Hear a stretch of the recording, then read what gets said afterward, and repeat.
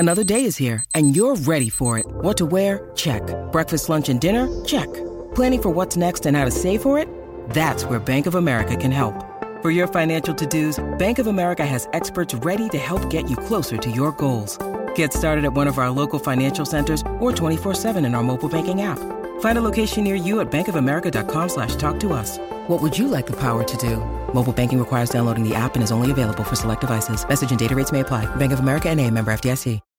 When you need mealtime inspiration, it's worth shopping Kroger, where you'll find over 30,000 mouth-watering choices that excite your inner foodie. And no matter what tasty choice you make, you'll enjoy our everyday low prices, plus extra ways to save, like digital coupons worth over $600 each week. You can also save up to $1 off per gallon at the pump with fuel points. More savings and more inspiring flavors make shopping Kroger worth it every time. Kroger, fresh for everyone. Fuel restrictions apply.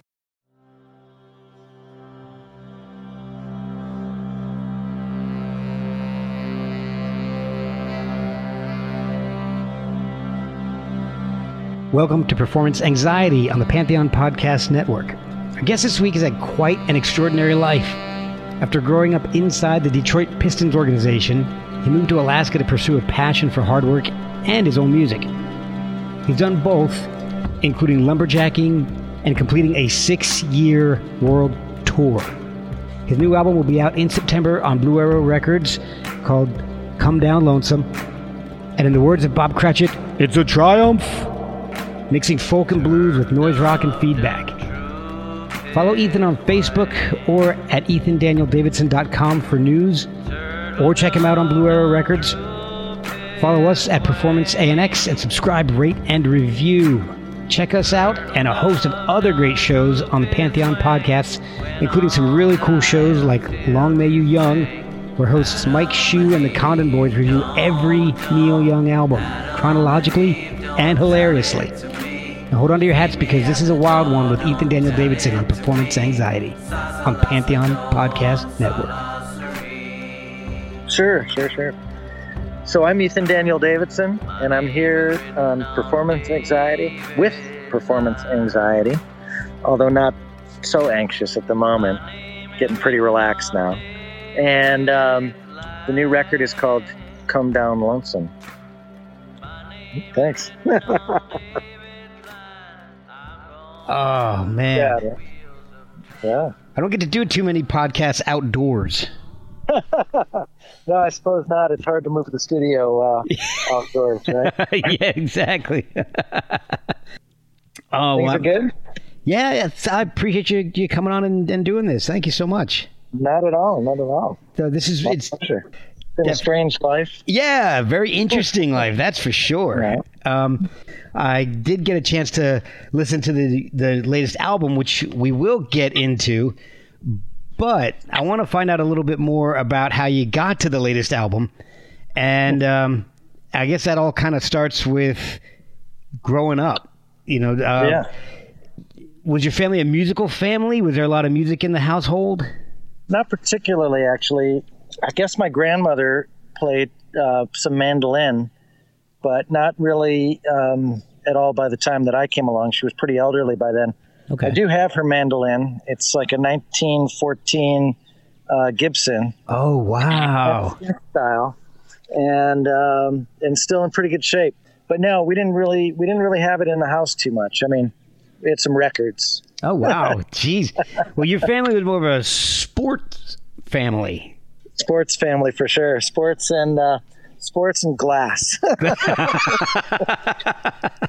And that's kind of wild because your dad was huge in industry and ended up buying the Detroit Pistons. How did you get into music with all that in the background? Well, I was at public high school back in the 80s, just the local high school town where I lived. And, we were, I guess, pretty lucky in that out there in Bloomfield Hills, Michigan, they had jazz band and orchestra and that kind of thing, but they also had like rock, Okay. And keep in mind, this is like the 80s. So this wasn't like, I don't know how many schools have these things now. I guess they cut music program together like a rock and roll band, and it was headed by an English teacher. Wow. And he was really interested in old R&B and old blues records and all that kind of stuff. Oh, cool. Old soul records. And he approached me one day and he said, I know you're kind of into music and you don't really do any of your schoolwork, but I'll make a deal with you. If you focus on your schoolwork, I'll teach you how to play, all those old R&B records and all those old soul records. So wow.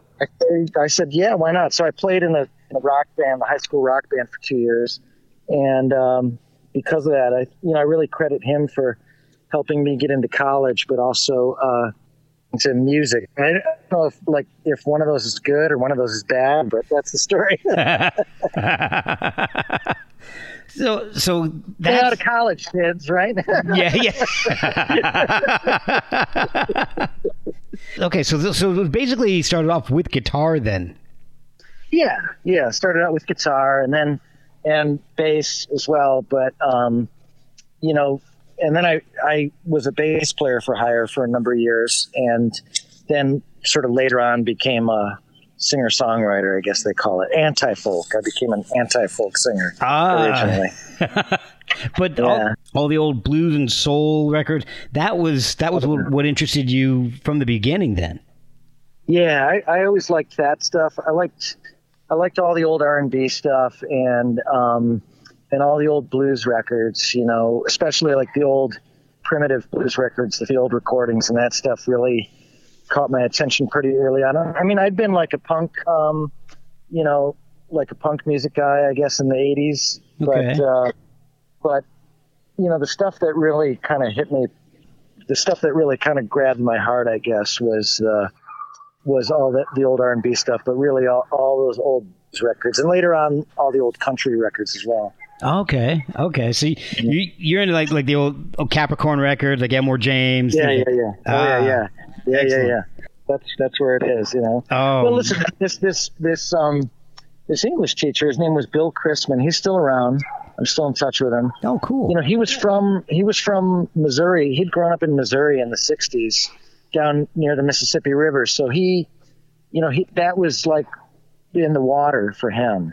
I think that's why, he came by it pretty honestly, and that was all the music that he knew. Oh man! Well, since you like that stuff, I'll give you a quick story. Sure. My wife and my wife was born and raised in Alabama. Yeah. And I grew up and down the East Coast. I was born in Texas, lived in New Jersey, Virginia. And I'm in Virginia again right now, but moved to Alabama for a decade or so. And my wife's mother worked with this lady. Her name Jackie. She was just Miss Jackie to everybody. Right. And she was the sweetest lady. And we were talking, and she knew I liked music a lot. And she said, my dad used to play the blues a lot. I'm like, oh, okay. So I started talking to her about some old blues music. And she's like, he recorded some stuff. She's like, I wonder if you can find it. Okay, yeah, I'll look around for it, because this was early 2000s. So it was, the internet was still kind of in its infancy, but it was still a cool place to go browsing and hunting, searching stuff down. So I said, yeah, I'll look. What's his name? She said, well, his real name was James Founty. I said, okay. She said, but he didn't record under that name. He recorded under the name Dan Pickett. Wow. Okay. So I said, okay. And I looked, and I found an entire album's worth of stuff. They had some I think it's a collectible music or something, had rounded up an entire album's worth of recordings that he had done and released it. Wow.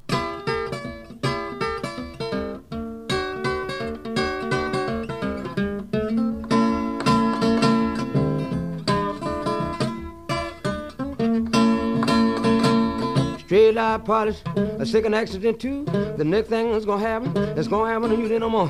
Roger, baby on a V.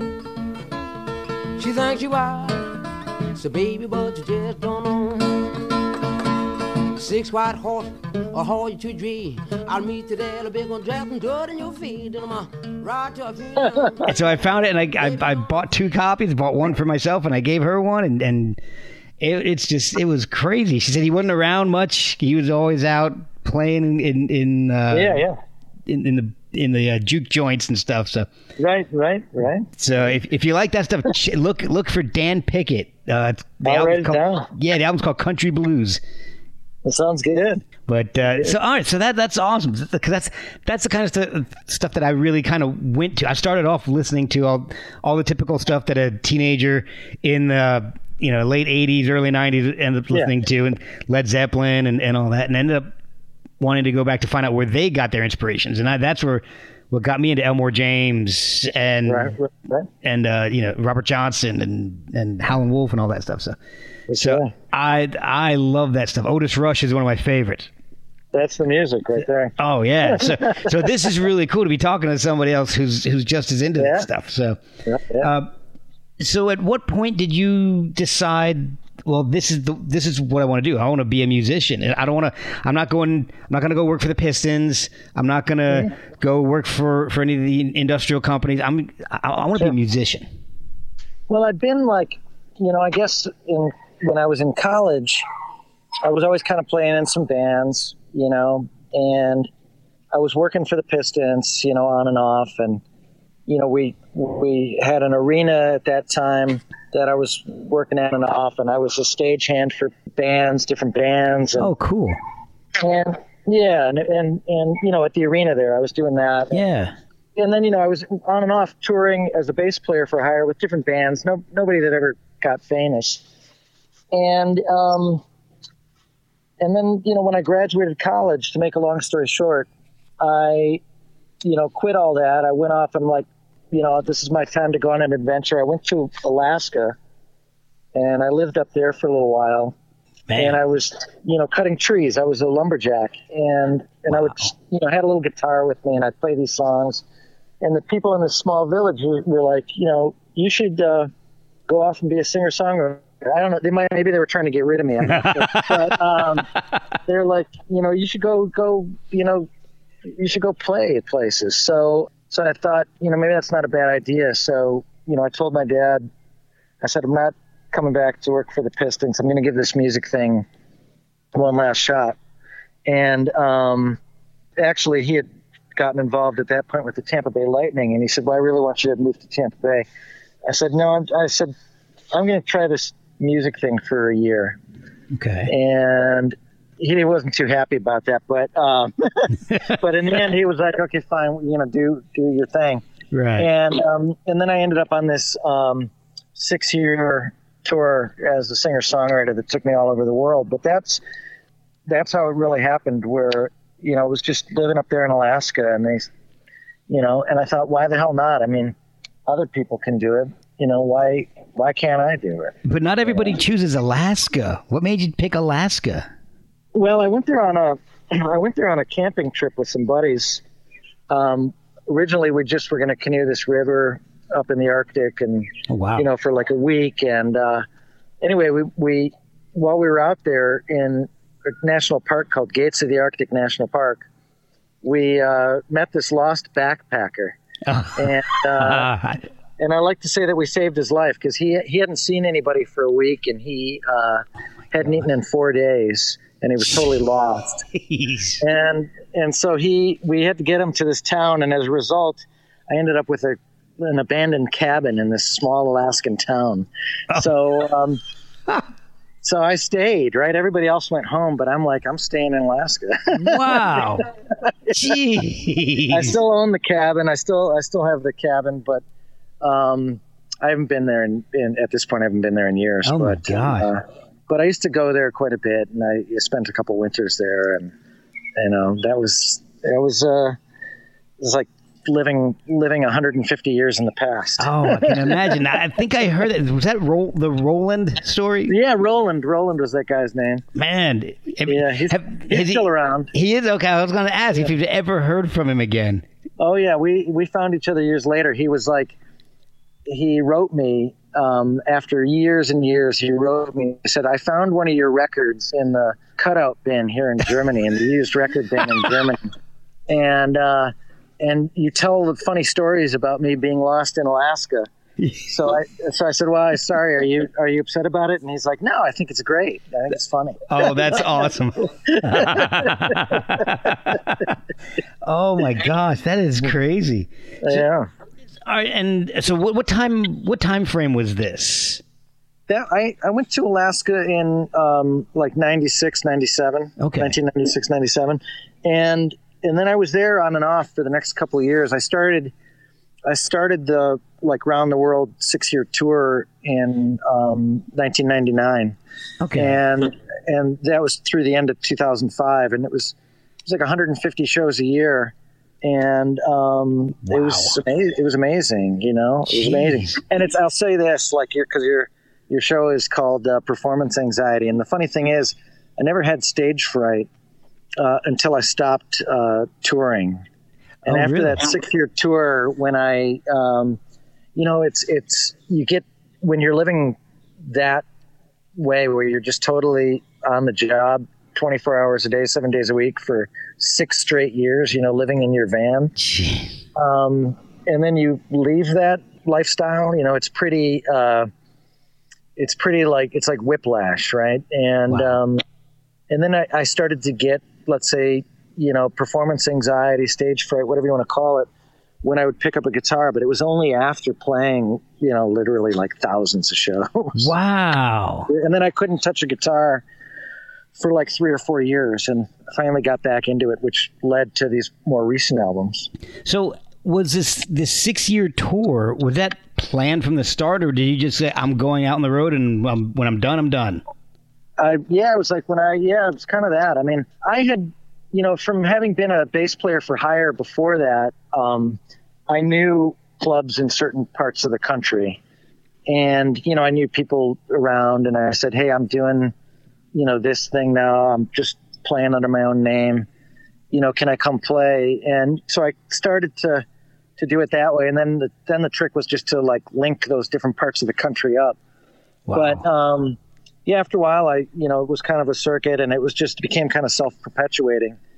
But, you know, at some point, I'd say like a good 4 years into it, I was getting pretty exhausted. I But bet. by then it was sort of rolling on its own. So it was like hard to, you know, it was hard to leave. Yeah. Right. And, but at some point I was talking to my dad, and he said he was thinking about, leaving all his money to charity. You know, he'd you know, he was a self-made guy, built his own businesses, and he was planning for the future, and he said he wanted to give it all away. And would I come back to Detroit and do that? I said I'll come back as soon as I won't book any more gigs. As soon as I'm done with what I'm committed to, I'll come back. So that was Wow. So I ended up back in Detroit after all that. Oh man, Which I swore I would never do. Yeah. That's the case sometimes. I've talked to a few people that I'm never going to do that, and I mean, you know, it's happened to me a few times, to be honest with you. But right. So, yeah. No, I know. It's like, don't say what you'll never do. Right? Yeah, exactly. Yeah, never say never, and I think that's a Bond movie. Yeah, that's right. Exactly. So, when did the Free the Ethan Daniel Davidson 5 happen? That was at the end of the. That was the last album that came out during that 6-year tour. Okay. Period. And that was the last group of guys that I was sort of playing with on the road. Okay, because that seems a little heavier than the other stuff that you'd put out prior to that. Yeah. It was. You know, I wanted to make a record with the guys that I'd been playing with, rather than just make an Ethan record, either solo or with a backing band. I thought it'll be good to do something with a band, and so that was the record we made. It's funny because, you know, I haven't listened to it in so long, and I don't know like how I would feel about it now. Although, you know, some of the songs on it I'll still play for myself, like you know, on guitar. But it's.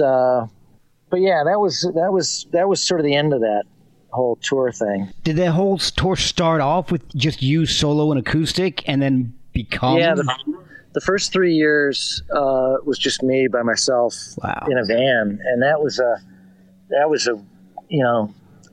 that's, if you ever get a chance to live completely alone for 3 years in a van, that's an experience not to miss. Oh my God. or maybe to really miss. Well, if I pose that to my wife, I'm sure she's like, you're going to have to miss that one. Yeah, right. Exactly. No, it was strange because, what I used to liken it to was, because I lived in different places before that, Detroit and San Francisco and Chicago, Alaska, what have you, and you have friends in these places, right? You develop, you live somewhere long enough, you develop relationships and your friends. But then when you don't live anywhere anymore, like truly don't live anywhere. I'm not even talking about living permanently under a bridge. I'm talking about like moving every day for years. You end up like, what I likened it to was living like a ghost, because you come in and out of town and you sort of know people in every town after a while, but you don't know anybody really that well. And the people back home in whatever town you lived in, they become used to not having you around, and they sort of move on with their lives, and you're not really a part of it anymore. So it's probably as close an experience as you can have to like actually being a ghost. Wow.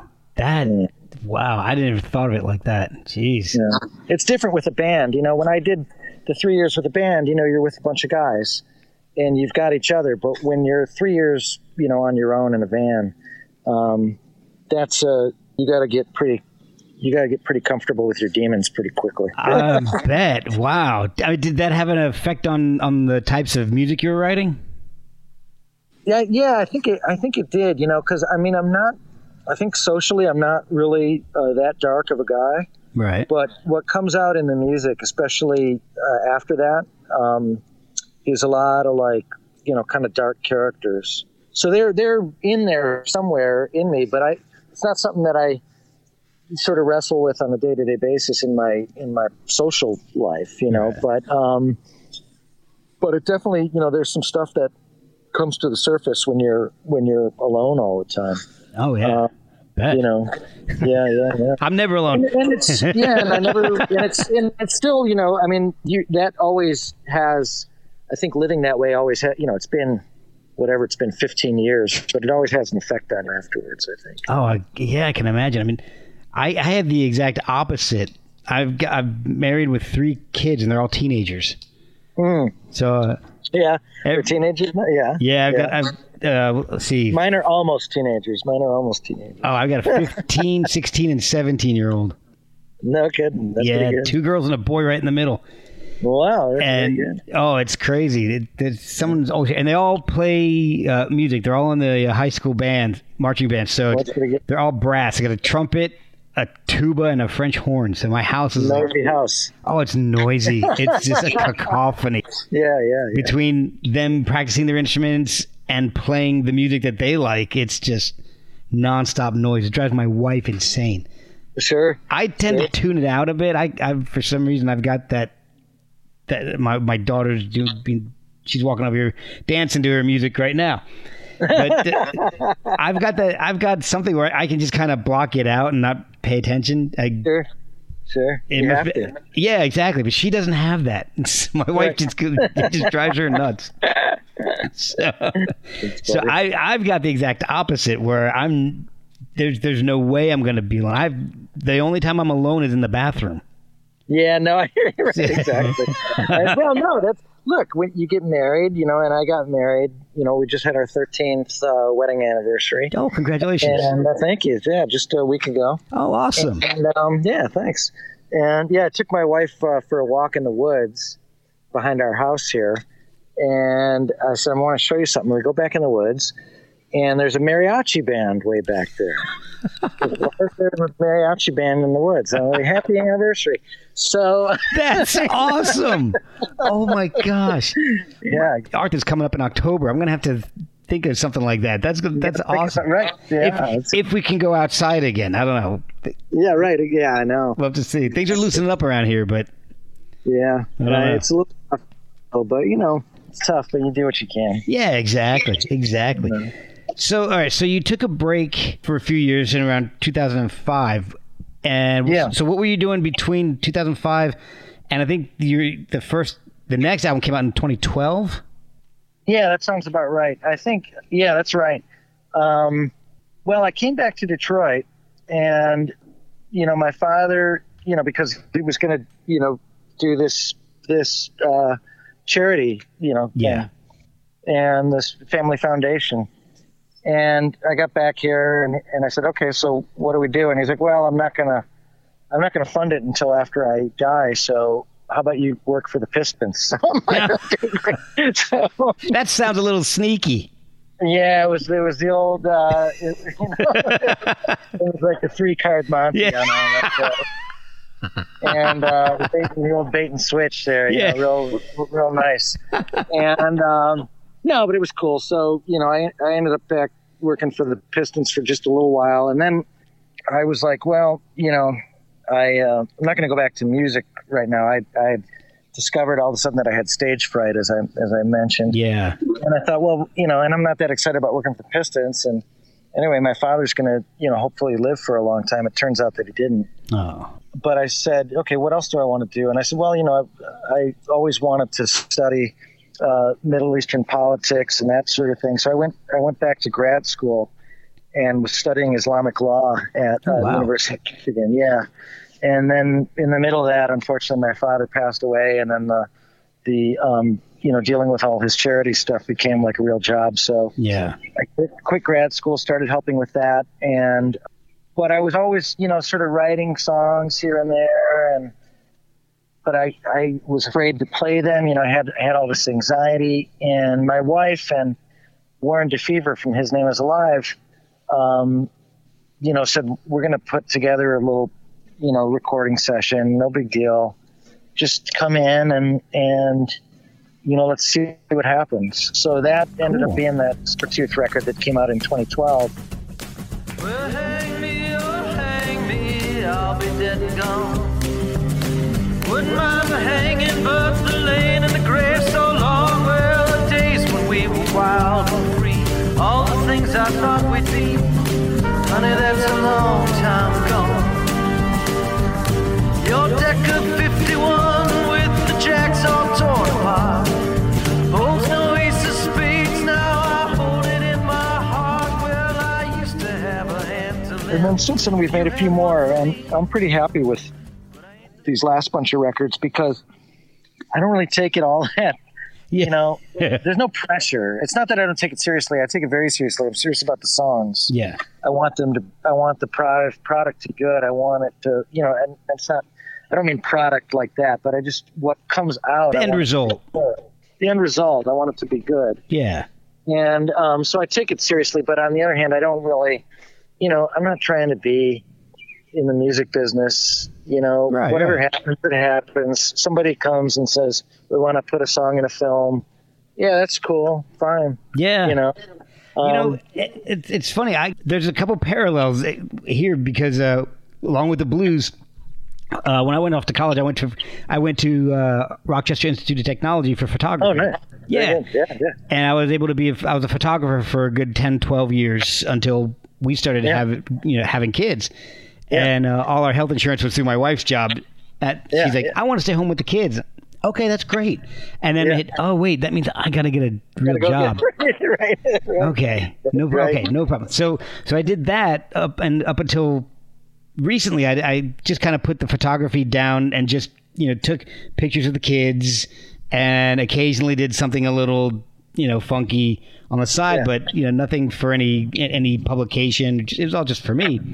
Yeah. And then I had a weird coincidence happen. I was friends with a couple people on Facebook, some bands that I would follow back in the 90s that I loved. I would follow them on Facebook, some of the guys in the bands just to see what they were doing because the bands themselves weren't actually active. Yeah. So I kind of started chatting with some of these guys, and one was a guy named Kelly Scott from Failure.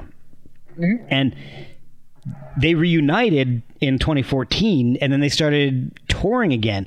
So their last tour, they came to DC, and I'm like, you know what? I had just recently got a new camera body, and I'm like, you know what? Like, hey, Kelly, how about toss me a media pass? Right. You know, because we would talk a lot, but I never actually met him in person. And so he's like, yeah, I'll shoot you one. Just come on down. We'll meet before the show and all. I'm like, yeah, awesome. And from that, I started shooting a lot of live music events up until recently for a couple of local DC blogs and all. And it's kind of like you. It's something that I love doing again because I don't have the pressure of having to make a living at it. Exactly. Oh yeah, no, I mean I can 100% relate to that. Yeah, that's kind of funny. No, exactly. I don't usually get guests I can relate to. That's good. Well, we should do it more often. Then. Yeah, absolutely. We'll be right back after a word from our sponsors.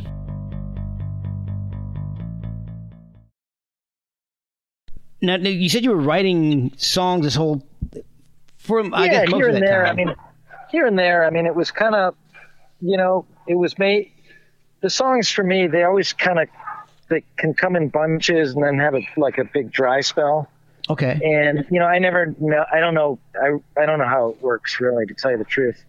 And but so every once in a while in that period, there'd be something would pop out, and I gotta write this down. And so I had a handful of things that I had ready to record for that Silvertooth record. And then there were a couple on there that were just we made up right in the studio. Okay. And or I wrote while I was sitting on the couch in the studio or something. And I think it all came out pretty well. I mean, that's a record that I still enjoy, and I don't spend a lot of time listening to my own records. It's I don't spend a lot of time looking at myself in the mirror either. But it's weird, right? I mean, but I think that record is I think just because of the I wasn't trying to do anything, just trying to make a record, that's all. Oh, yeah, so you had no expectations, really. I had no expectations, exactly. So you're just free and you just kind of did what you want. Yeah, just did what I wanted to do. Well, I was listening to a lot of... And who cares if they don't like it? Who cares if they don't like it? Yeah, exactly. You're not trying to live off of what you make off that album, so... Yeah, I'm lucky that way, for sure. And I went back and I started listening to the old albums recently because I like to do research on people when I talk to them and find out some things so I know what to ask. And I'll tell you, the albums are awesome. Thanks. Weird Trainwreck Run on Time. I love that track.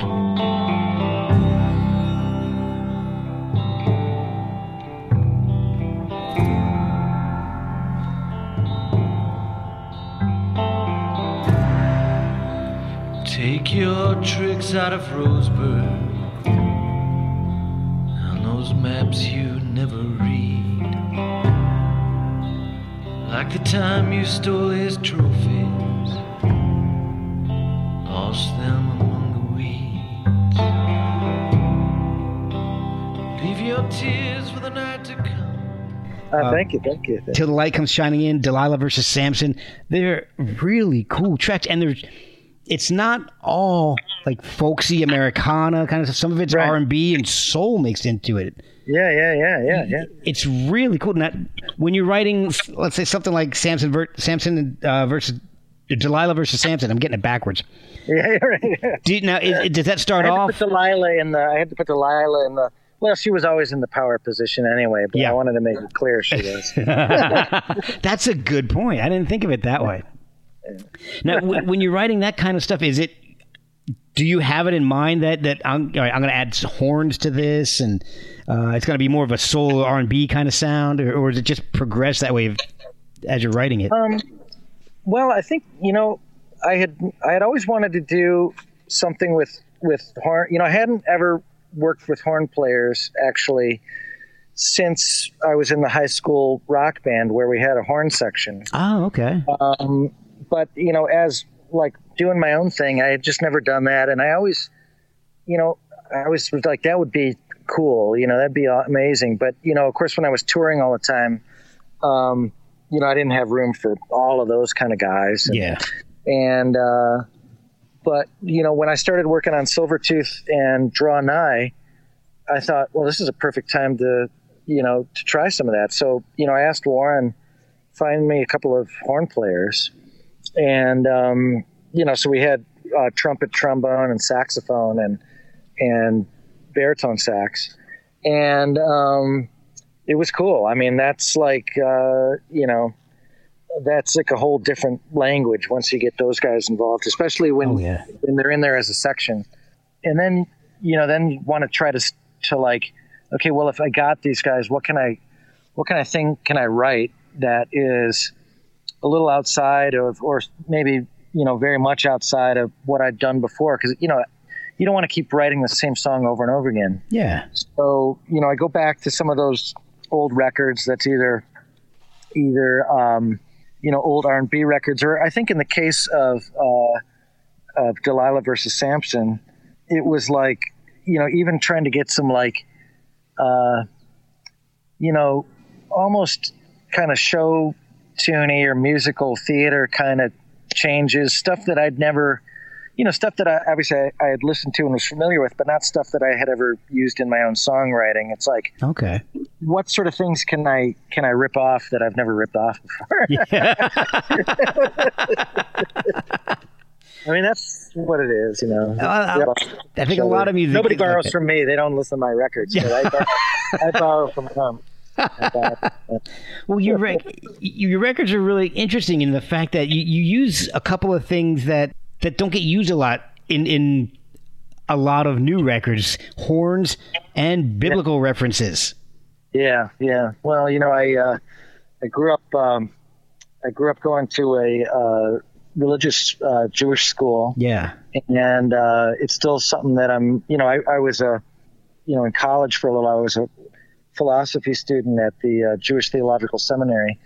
And, and then of course, again, studying Islamic law. And I was always interested in religion and in philosophy. And I think it was just something that, was always, it really, I think, forms the basis of a lot of what I try to deal with lyrically in the song, in the songs. Yeah.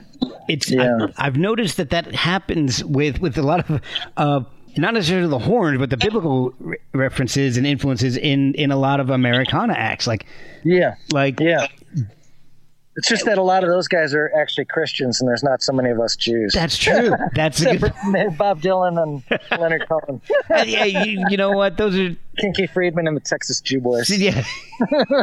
One of these days, somebody's going to know those guys too. Yeah, right. Exactly. So, but it's funny because you hear it in stuff like anything by David Eugene Edwards and that's what I like is that musically I can hear some like 16 horsepower, which I've loved forever. Oh yeah, but it's not as fire and brimstone because he gets a little intense. Your music can be more listenable than David's sometimes. Sometimes he goes a little intense.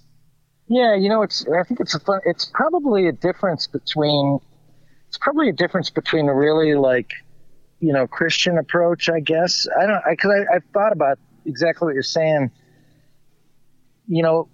Christians, I think especially, and I'm not saying anything negative, and I hope, nobody takes offense to this. I'm just offering my own observation. Mm-hmm. I think a lot of people that are writing from a Christian perspective, especially when they're coming, maybe from the South, in Baptist culture, white Baptist culture, there is a lot of fire and brimstone. Yeah. Which is not, it's not there in the Jewish thing. The Jewish thing is like, what's the question? What is this even supposed to mean? Right. And, it's originally a Jewish book, right? Yeah.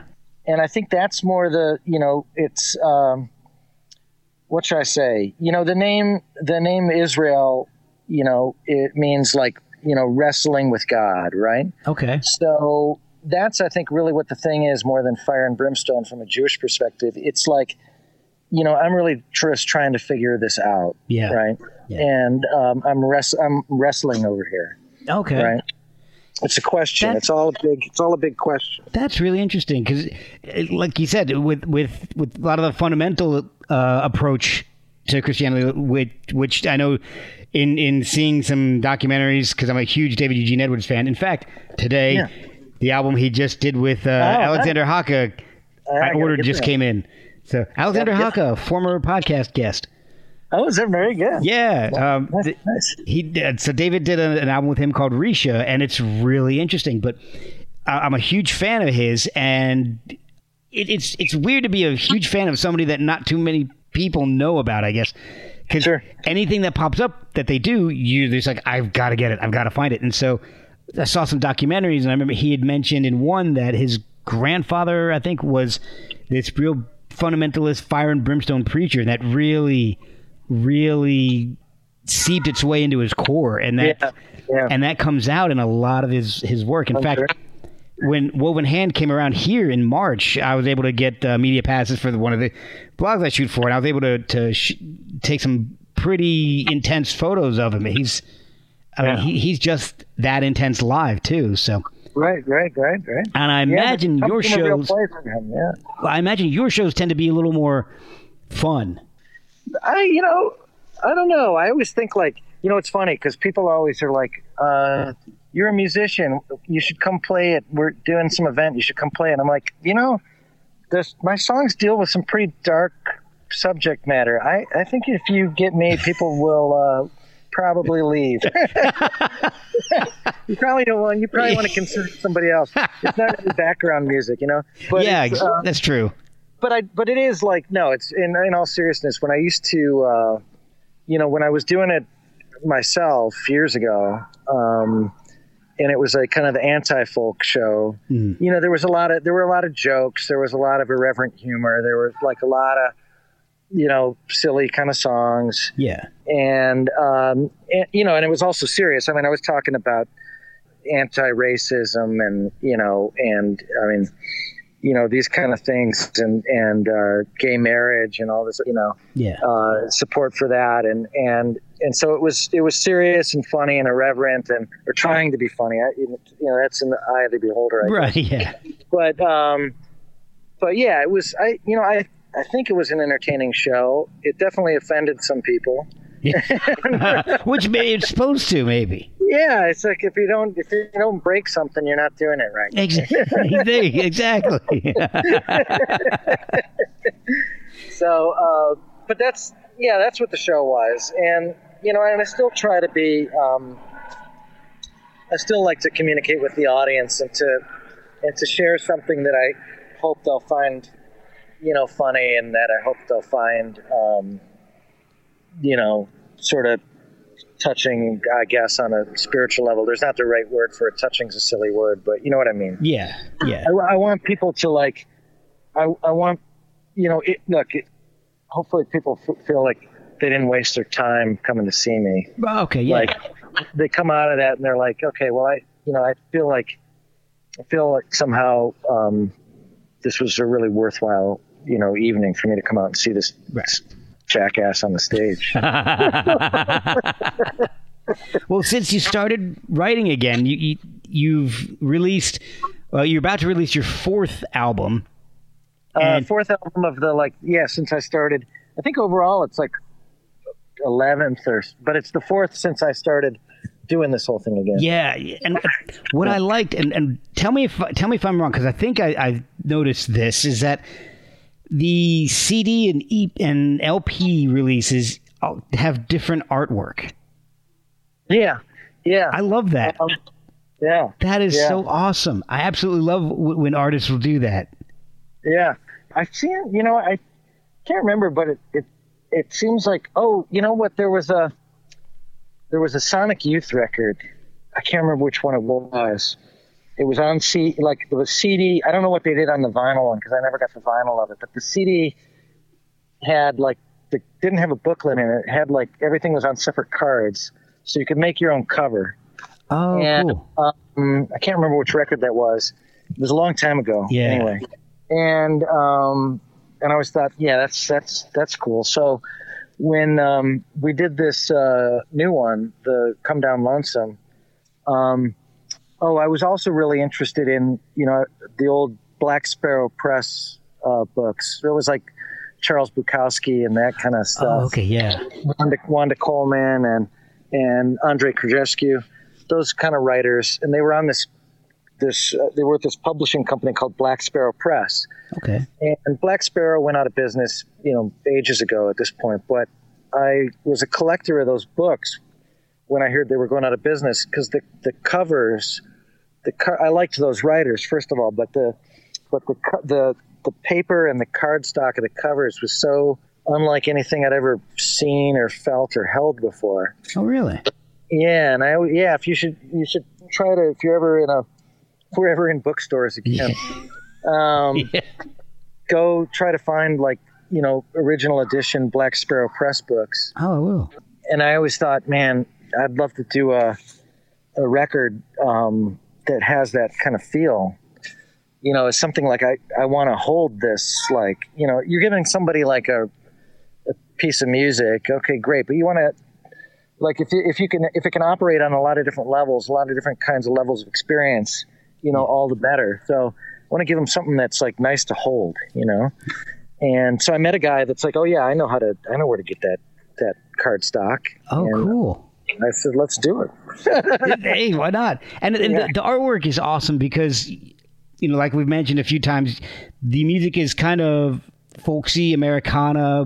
Yeah. But it's also, you've got a healthy dose there, especially on the new album, of some Sonic Youth, Space Needle kind of crazy noisescapes. And which I absolutely adore. I love that stuff. Thanks. But the artwork is really cool. The photographs specifically are the old daguerreotype, tintype kind of look to them, which being a photographer, I absolutely love that stuff. Oh yeah. So I love your artwork. But well, thank you. Yeah, there was a guy named Alan Barnes. You'll appreciate this because you're a photographer. This guy named Alan Barnes who I got in touch with at some point years ago. This is some of the photographs we used. I think he teaches photography at UCLA or I forget, somewhere in California. Okay. Anyway, he's like, how about we shoot some photos on this, old equipment from the 1870s. Wow. So I'm like, yeah, that's amazing. And it was, so how this stuff works. We were shooting 2 plates at a time. Yeah. And then you had to go develop them right away. Yep. And so every 2 photographs took 15, 20 minutes to do. So in the course of a whole day, 8 hours or something crazy, we got 16 photographs. Yeah. and it's not, that's how they used to have to do it. Yeah. And you've got to be sitting there usually with a brace on because you have to be still. You can't move. So so you got to be posed and sitting there completely still, which is why you see some of these old photographs have some of the subject matter, the people on them have these weird ghost images or their eyes look blank. They may have blinked a couple of times while they're doing it, and it just their eyes look white, and it's just you get this really creepy effect.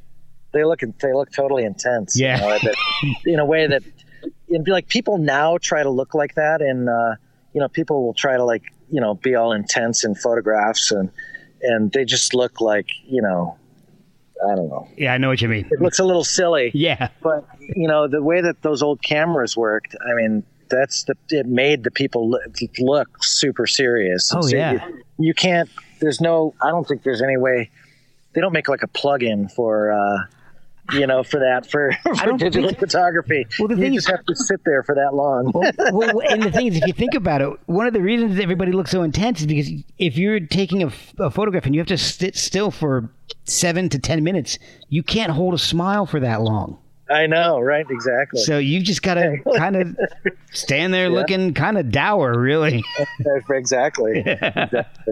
I know. It was pretty wild. So the new album, I was really interested too. One last thing, which blows me away since we're mentioning it. I asked him. I said, "So what did these guys do back? You know, you're telling me this cameras from the 1870s, all this equipment. What did these guys do? You know, you see these Matthew Brady's photographs from the American Civil War. Yeah. You know, and he said, yeah, he had to take in a wagon, you know, thousands and thousands of gallons worth of chemicals. Yeah. You know, weigh like thousands of pounds." Dragging them all up and down these bumpy roads all over America, and then a wagon that was a dark room. Yeah, you know, had to be impervious to light. And man, that's that's dedication. Like, you know, it really is. I mean, that guy has to really want to take those photographs. and it was a new medium back then too. Exactly. It was, you know, that was tech back then. Yeah, exactly. And if you think about it, the development in photochemicals up until really the emergence of digital was amazing. Because you know the chemicals to develop silver, you know, those enormous silver plates is very caustic. That's chaos. Absolutely. You don't want to come into contact with that stuff. I'll tell you a weird story. I had one of my favorite teachers at RIT was a guy named Tom Perez.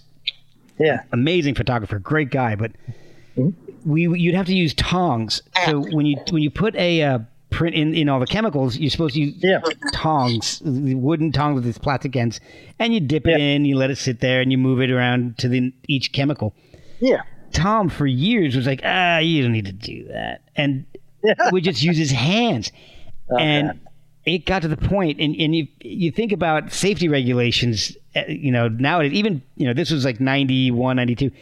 By that point, you know, the chemicals were still a lot safer than they were back in 1860 something. Yeah, But Tom had been doing that for so long that he couldn't sweat through his hands. Oh God, yeah, right. So this stuff. Imagine how horrible those chemicals had to be back then. Oh man, and they're sloshing around in the wagon. Totally. Yeah, exactly. Oh my God. Exactly. Yeah. So the new album. Let's talk a little bit about the new album. Come Down Lonesome. Yeah. That it is amazing. It seems to be a little more. I don't want to say focused, but musically a little bit more focused than the other albums. It's a little heavier. Little more noise. Yeah. In it, and it less of the horns and things. Oh yeah. Was that a conscious choice, or was it just that's the way the songs developed? Yeah, it was. No, it was definitely a conscious sort of a thing. It's interesting because first of all, it was like, you know, I sometimes go through these things. You know, I know all these old folk songs. Right. You know, and after 6 years of touring, you should. Yeah, exactly, and I like to play them, you know, for myself and sometimes I like to record them. So usually what happens is when I go into the studio with some guys and we go to record, you know, my songs, you know, we'll start out with just whatever pops into my head, and it's usually could be any old song, right? Okay. And then, you know, Warren and my wife Gretchen and, you know, some of the guys I was playing with were like, well, why don't we, you know, that was cool. Why don't we record that too? So, you know, then it's like, okay, let's do that. And, you know, but then I don't want to do those old folk songs in just kind of a straight kind of way that, you know, everybody else has done them. Everybody else. Right. So, my wife, you know, still tours the world in, this noise band called Universal Eyes.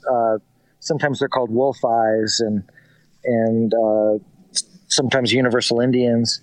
And anyway, they go out and they play around and do that. So we thought, well, why don't we, you know, combine that? I mean, I've never really done the really noisy stuff like that. So, awesome. You know, let's just have everything going at the same time. and I like to play these other wacky instruments too. I always have, like, I think, you know, I do some electric kalimba on some of that stuff, and I like to play these old banjos, you know, and the hurdy-gurdy. How did you start with the hurdy-gurdy? I don't imagine that's something you just pick up. I'm gonna start playing the hurdy-gurdy today. I know, yeah, exactly. I found one years ago, and I never really learned how to play it. I just, if you just crank the wheel on it, if people have never seen a hurdy-gurdy, it's like how do you describe it? It works similar to a violin, I guess, but because it's like the strings are like vibrated against but it's not a bow, it's like a wheel, so it's kind of a continuous with a crank sound. It's a crank, yeah. And it's like 7 or 8 strings, and they're just all kind of going, some are strings you can play, some are drone strings. Exactly. So I pretty much got it just to drone, and when you set it up there with like an Indian tambura, like the drone sitar, and or the Shruti box, which is the electronic Indian drone thing. It just makes a really intense, pretty dark, evil under foundation, and everything else. Just you hear all that, and it's like, oh man, we're in trouble now. Well, I love it, and I love the feedback and all the noise that you do on the Dylan cover. I dreamed I saw St. Augustine. Oh yeah. That, oh my gosh, that sound, the effect that you got. That's what I live for. That's the stuff that I absolutely love. Thanks. It's noise, and I love feedback.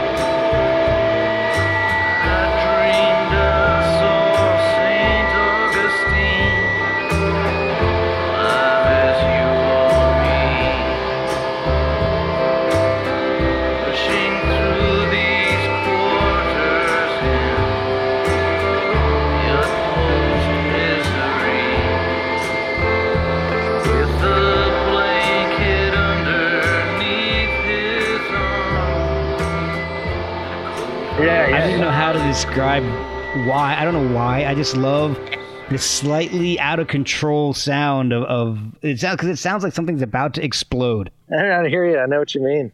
Yeah, it's funny because I always like that stuff too. I just haven't done that much of it, but I always like to listen to it. And somebody, when I released it on online, I got like an angry letter from somebody that's like, I don't understand what's going on. Something's wrong with the band, there's all this, like, I don't think you recorded it right.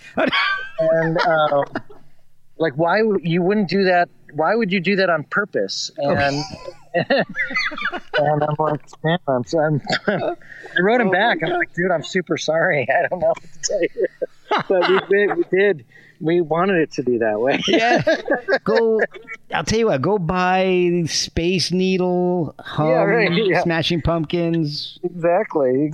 Some Sonic Youth. And exactly. And then maybe you'll figure that one out. Exactly. Right, for sure. But the album's really... Can't please everyone. No, exactly. But the album's really cool because it kind of sounds like it could have come out in like 1968. Oh, thanks. It's got this really awesome bluesy, folksy stuff with the noise, and I mean, I'm looking at the track listing right now. Death Don't Have No Mercy, Leaving Cheyenne. That is awesome. Thanks. The water in the drum, tails are all matted, and the backs are all raw. Goodbye, old pains. I'm leaving Cheyenne. Goodbye, old pains. I'm leaving Cheyenne. Leaving Cheyenne. Going to Montana. Goodbye, old pains. Leaving Cheyenne. Lewis Collins has the feedback. Now, okay, is that the song? It sounds like there's a motorcycle gang meeting around in the background. Yeah, it might be. That might be the one. That I love that. It just sounds like there's a whole bunch of motorcycles going, and it works. It sounds really cool. Well, we had this being formerly in the basketball business, we had this basketball court, indoor basketball court, just massive room. And so we went in there with a bunch of, do you know what bull roarers? They're like I was going to ask you about that. Yeah, it's like an Aboriginal Australian, native Australian, like instrument. I guess you would call it an instrument. I don't know. I think it's really a communication device. It's basically like a flat piece of wood on the end of a long string. And when you swing it around, it kind of makes this like. Okay, I know what that is. Yeah, I never knew what it was called. Yeah, so we went in the gym with like a couple of us had those. We went in there with a bunch of those and swung them around, and it's just another really screwed up. It's to be in a big room like that, making that kind of noise is pretty intense. That's got to be amazing. That's.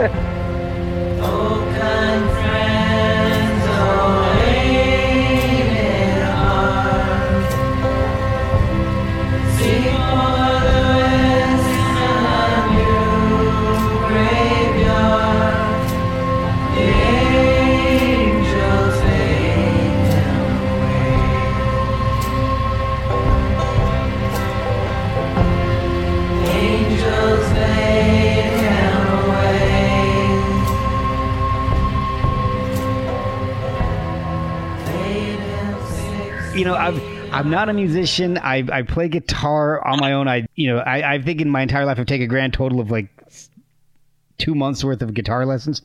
Yeah. But I love to make noise, and that's been one of my dreams, is just get into a big room with a whole bunch of echo and just turn my guitar all the way up and just feedback and make a whole bunch of noise. Right, exactly. That's been my dream. Right? I know. It's pretty cathartic, It's pretty. It's kind of healing in its own sort of way. Yeah. Oh my God. My quest for noise never stops. I live with it, and it's always around me. But so, all right, with the covers, how did you pick the covers? Was there a reason that you picked certain covers on the album? Well, I think I'm going to throw another log on the fire here, so come with me for a minute. Absolutely. I think that we recorded a whole bunch of covers, really. Okay. I don't even know, like, way more than what appears on the record. And, hopefully those will see the light of day, too. And there's also even a whole other bunch of original songs that we recorded that didn't make the cut this time, but maybe those will see the light of day at some time as well. So I don't know how much we actually recorded, but it was a lot. And at first it was like, well, we'll make a double record, man. We'll do songs in the key of life. We'll do the White Album. We'll do Sandinista. And I guess those are triple albums, but oh gosh, yeah. But we're like, yeah. And then Warren was like, no, we're not doing that.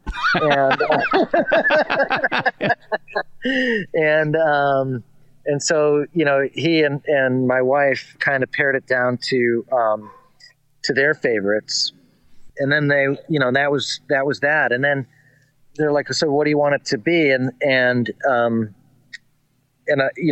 My contribution was, well, I really think it should be Come Down Lonesome, which is one of the original songs on there, which is actually an old song of mine, which goes way back to my Alaska days. Oh, really? Yeah, I just never had done it before, for whatever reason. Wow. I had never put it on a record before, but I always really liked it, and it just, and I'm like, maybe it's time to give that one the, it's like a 20-year-old song at this point. Maybe it's time for it to see the light of day. Yeah, give it its due. Mm-hmm, That's fantastic. Now, on a couple albums, you also you've written a few songs. Well, you performed, written a few songs that all have the theme of washing your hands in muddy water. Oh yeah, yeah. What's behind that? Is there anything behind that, or is it just a theme that resonates with you somehow? Well, I always liked that old Charlie Rich song, "Wash My Hands in Muddy Water," which is the one that we cover on this album. Yeah, I think Elvis Presley might have done it too. I can't remember. But I heard the Charlie Rich version, and there were a couple other people that covered it. In any event, I felt like I'm not going to play it like Charlie Rich, so I slowed it way down. It was just one of those things that we did while the microphones were on, and it sounded pretty good. I think that here I guess is the thing, the way I would say, about washing your hands in muddy water today, and this is just my opinion as a guy that's, slept under every important bridge in this country. Right. There's such we're living in a time where we expect some kind of, or we demand some kind of like ideological purity, right? Mm-hmm. Our leaders or whomever, and I'm not even, discussing politics or the guy who sits in the Oval Office. Right. But I'm just saying that, we expect that everybody has to be totally perfect in the things they stand for and the life that they've led. And, it's like there's some kind of ideological litmus test that we want to measure everybody up against. And, we should be critical for sure. I'm not saying that we shouldn't be. You absolutely have to hold people accountable. Yeah, exactly. But and there's that's non-negotiable as far as I'm concerned. But, on the other hand, we're all living in the same screwed up world. And if we're here long enough, we're going to be covered with a little dirt, right? Yep. There's just no way around that. And if you're looking for somebody that's ideologically pure, you're never going to, I hate to break it to you, but you're never going to find that. I couldn't agree with you more. And that's just what it is. I'm not saying that you should go out there and try to find trouble. Therefore, you shouldn't. You should try to keep your hands clean as best you can. But don't worry if you get it a little bit dirty. Just and definitely don't worry about if the other guy's hands are a little bit dirty, because what do you expect? Exactly. That I couldn't agree with you more. Yeah. And I like that as a closer on the album, because it's a very reflective closer instead of a big, noisy, bombastic statement. It's more introspective. Right. Which I love that. I love the way, I love that the album closes in that fashion. Thank you. Thank you. So are you still a big basketball fan? Still a big basketball fan. I still sit at the end of the Pistons bench. This was nice. I'm trying to think. This last season, which got cut short, of course, was my 45th or 46th season sitting on the Pistons bench. Wow. So, they still won't put me in a game. I asked Coach Casey, I said, I really think I could be a starting power forward in today's NBA. And he just shakes his head. Maybe today's NBA, after it's canceled. Well, maybe now. Yeah, if the other guys don't want to play. I heard a really cool idea, and I don't know who put it forth, and I think they were actually serious about this. And since they cut the season short, they were going to actually do competitive horse. It really? Yeah, right. like some of the NBA stars, they're gonna connect, kind of like you and I are online, and they're gonna play horse. Oh, that's amazing! I hadn't heard that one. That's cool. Think that obviously that never happened, but I think that would have been a great. I would have watched it. Oh yeah, that'd be great. I would have watched that for sure. Absolutely, I would have watched that for sure. That would have been amazing. All right, so, and I have one question. This is about something off the album Crows, and this is kind of weird because I was listening to this, and the song "And They Never Saw Him Coming." Oh yeah, great song. Thanks. And you mentioned, I wrote it down. Okay, you mentioned Dothan.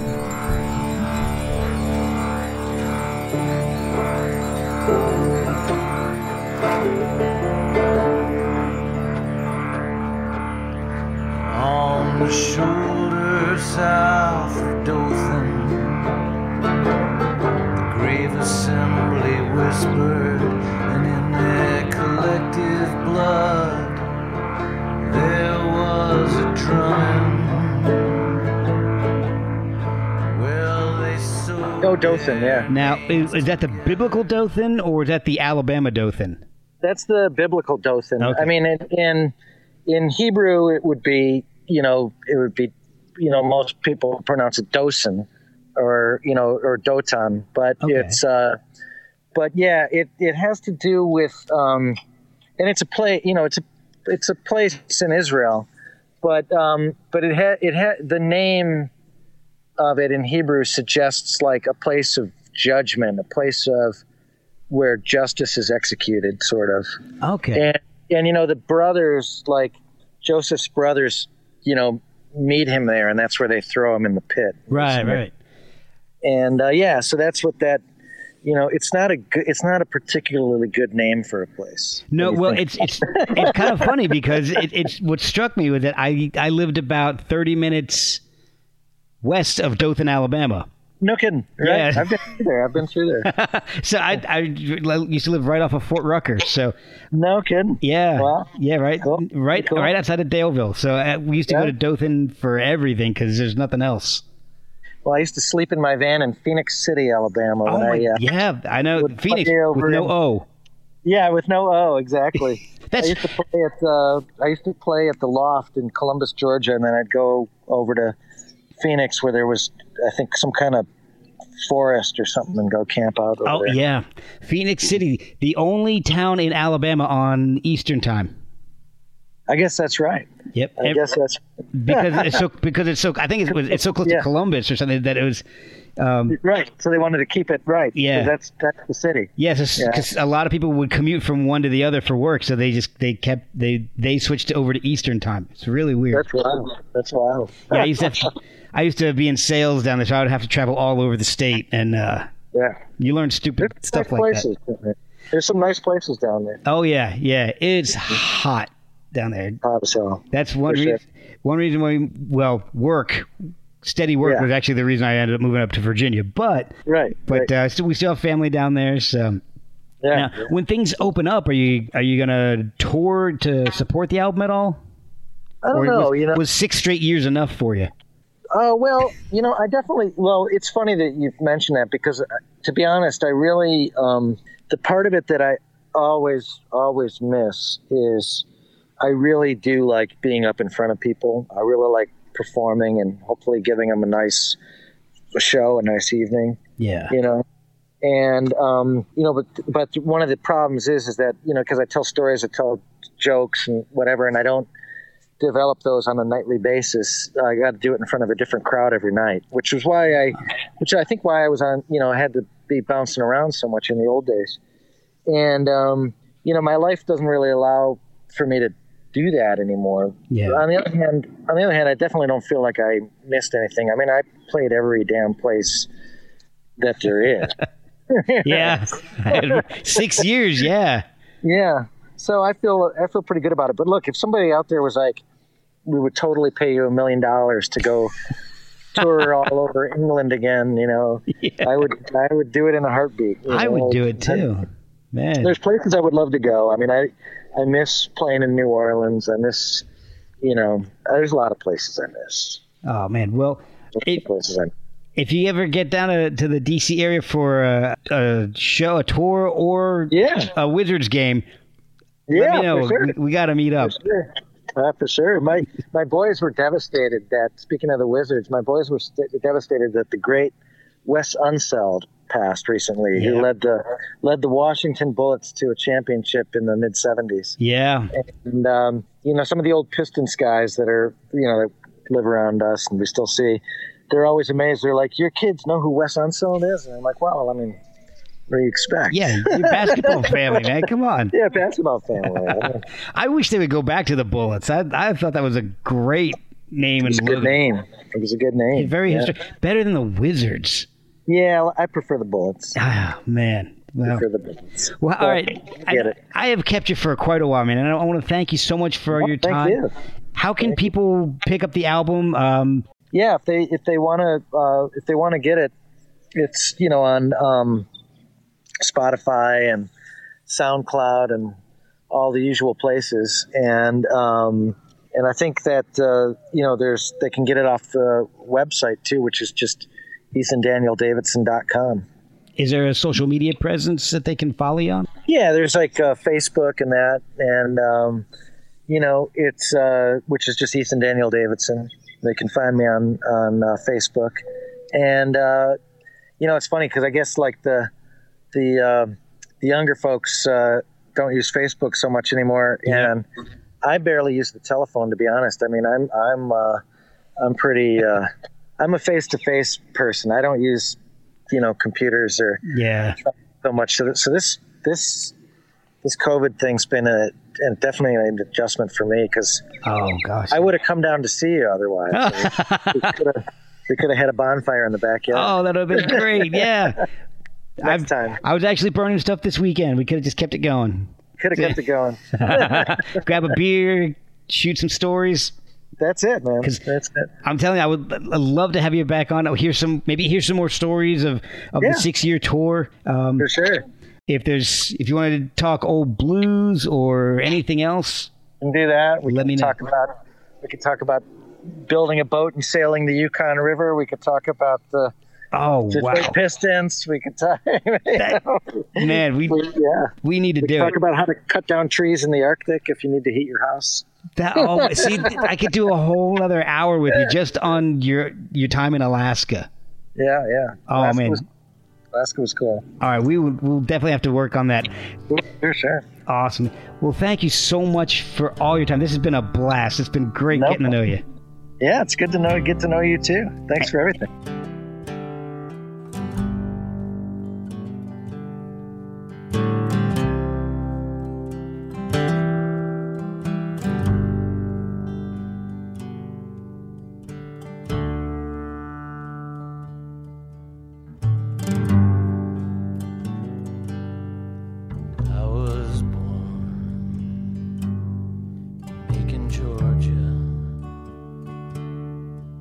Lost my daddy to the Macon jail.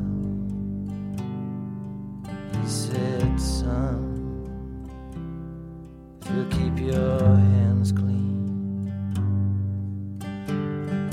you won't hear them hound dogs on your trail.